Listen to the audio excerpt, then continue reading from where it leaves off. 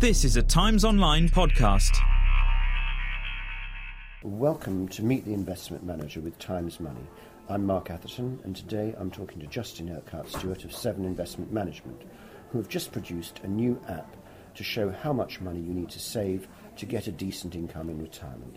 And so, Justin, first question is, how much income do the people that you've been talking to say you need for a comfortable retirement? Well, I think if you strip out all the other costs that we have, like mortgages and things like that, hopefully we've paid off a lot of those things by the time we retire. Maybe it's £25,000 a year. May not seem wildly generous, but we could probably live on that. And is that including the basic state pension? Yes, because the basic state pension is probably going to account for, at current levels, about £6,000. So we're going to have to find somewhere along the line another £19,000 to try and actually cover all of this. And so what sort of a pension pot will you need to generate that £19,000 of income? Well, it's going to be really rather frightening, because if you take a total of £25,000, very rough rule of thumb, if you had to go out and buy that £25,000, you're going to need £500,000. Now, the good news is, of course, at least some of it's on the state pension, so you won't need quite as much as that. But with the joys of inflation and things like that, we're going to be talking about something heading towards £500,000 anyway. Now, that seems a formidable amount of money. How on earth do you reach that? What sort of daily or weekly or monthly saving are you going to need to do to get to that figure? Well, Mark, the crucial thing is time, and that, of course, is the bit we're never ever taught about, and that's why what you write is so vital for everybody, so that people understand as soon as possible that they need more time to save.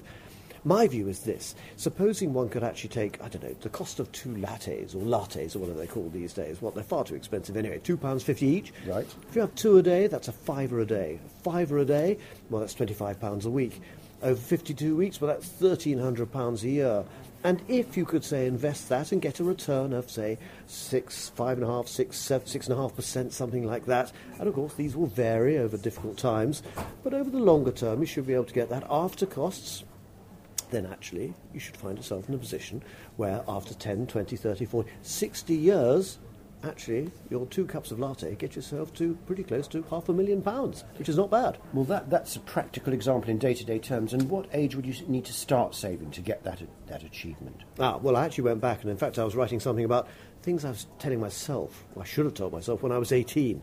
So if we're going to university at 18, that's when you would have started. The trouble is, of course, most 18-year-olds have got better things to think about than putting money aside for coffee. They've got better things to spend money on. But theoretically, if you started at 18 and saved the equivalent of 2 lattes a day, it really is that simple. You could save enough money for retirement. You really could. But imagine what would happen is we as parents could do that for our children as from the year naught. How much easier it could make it for the next generation.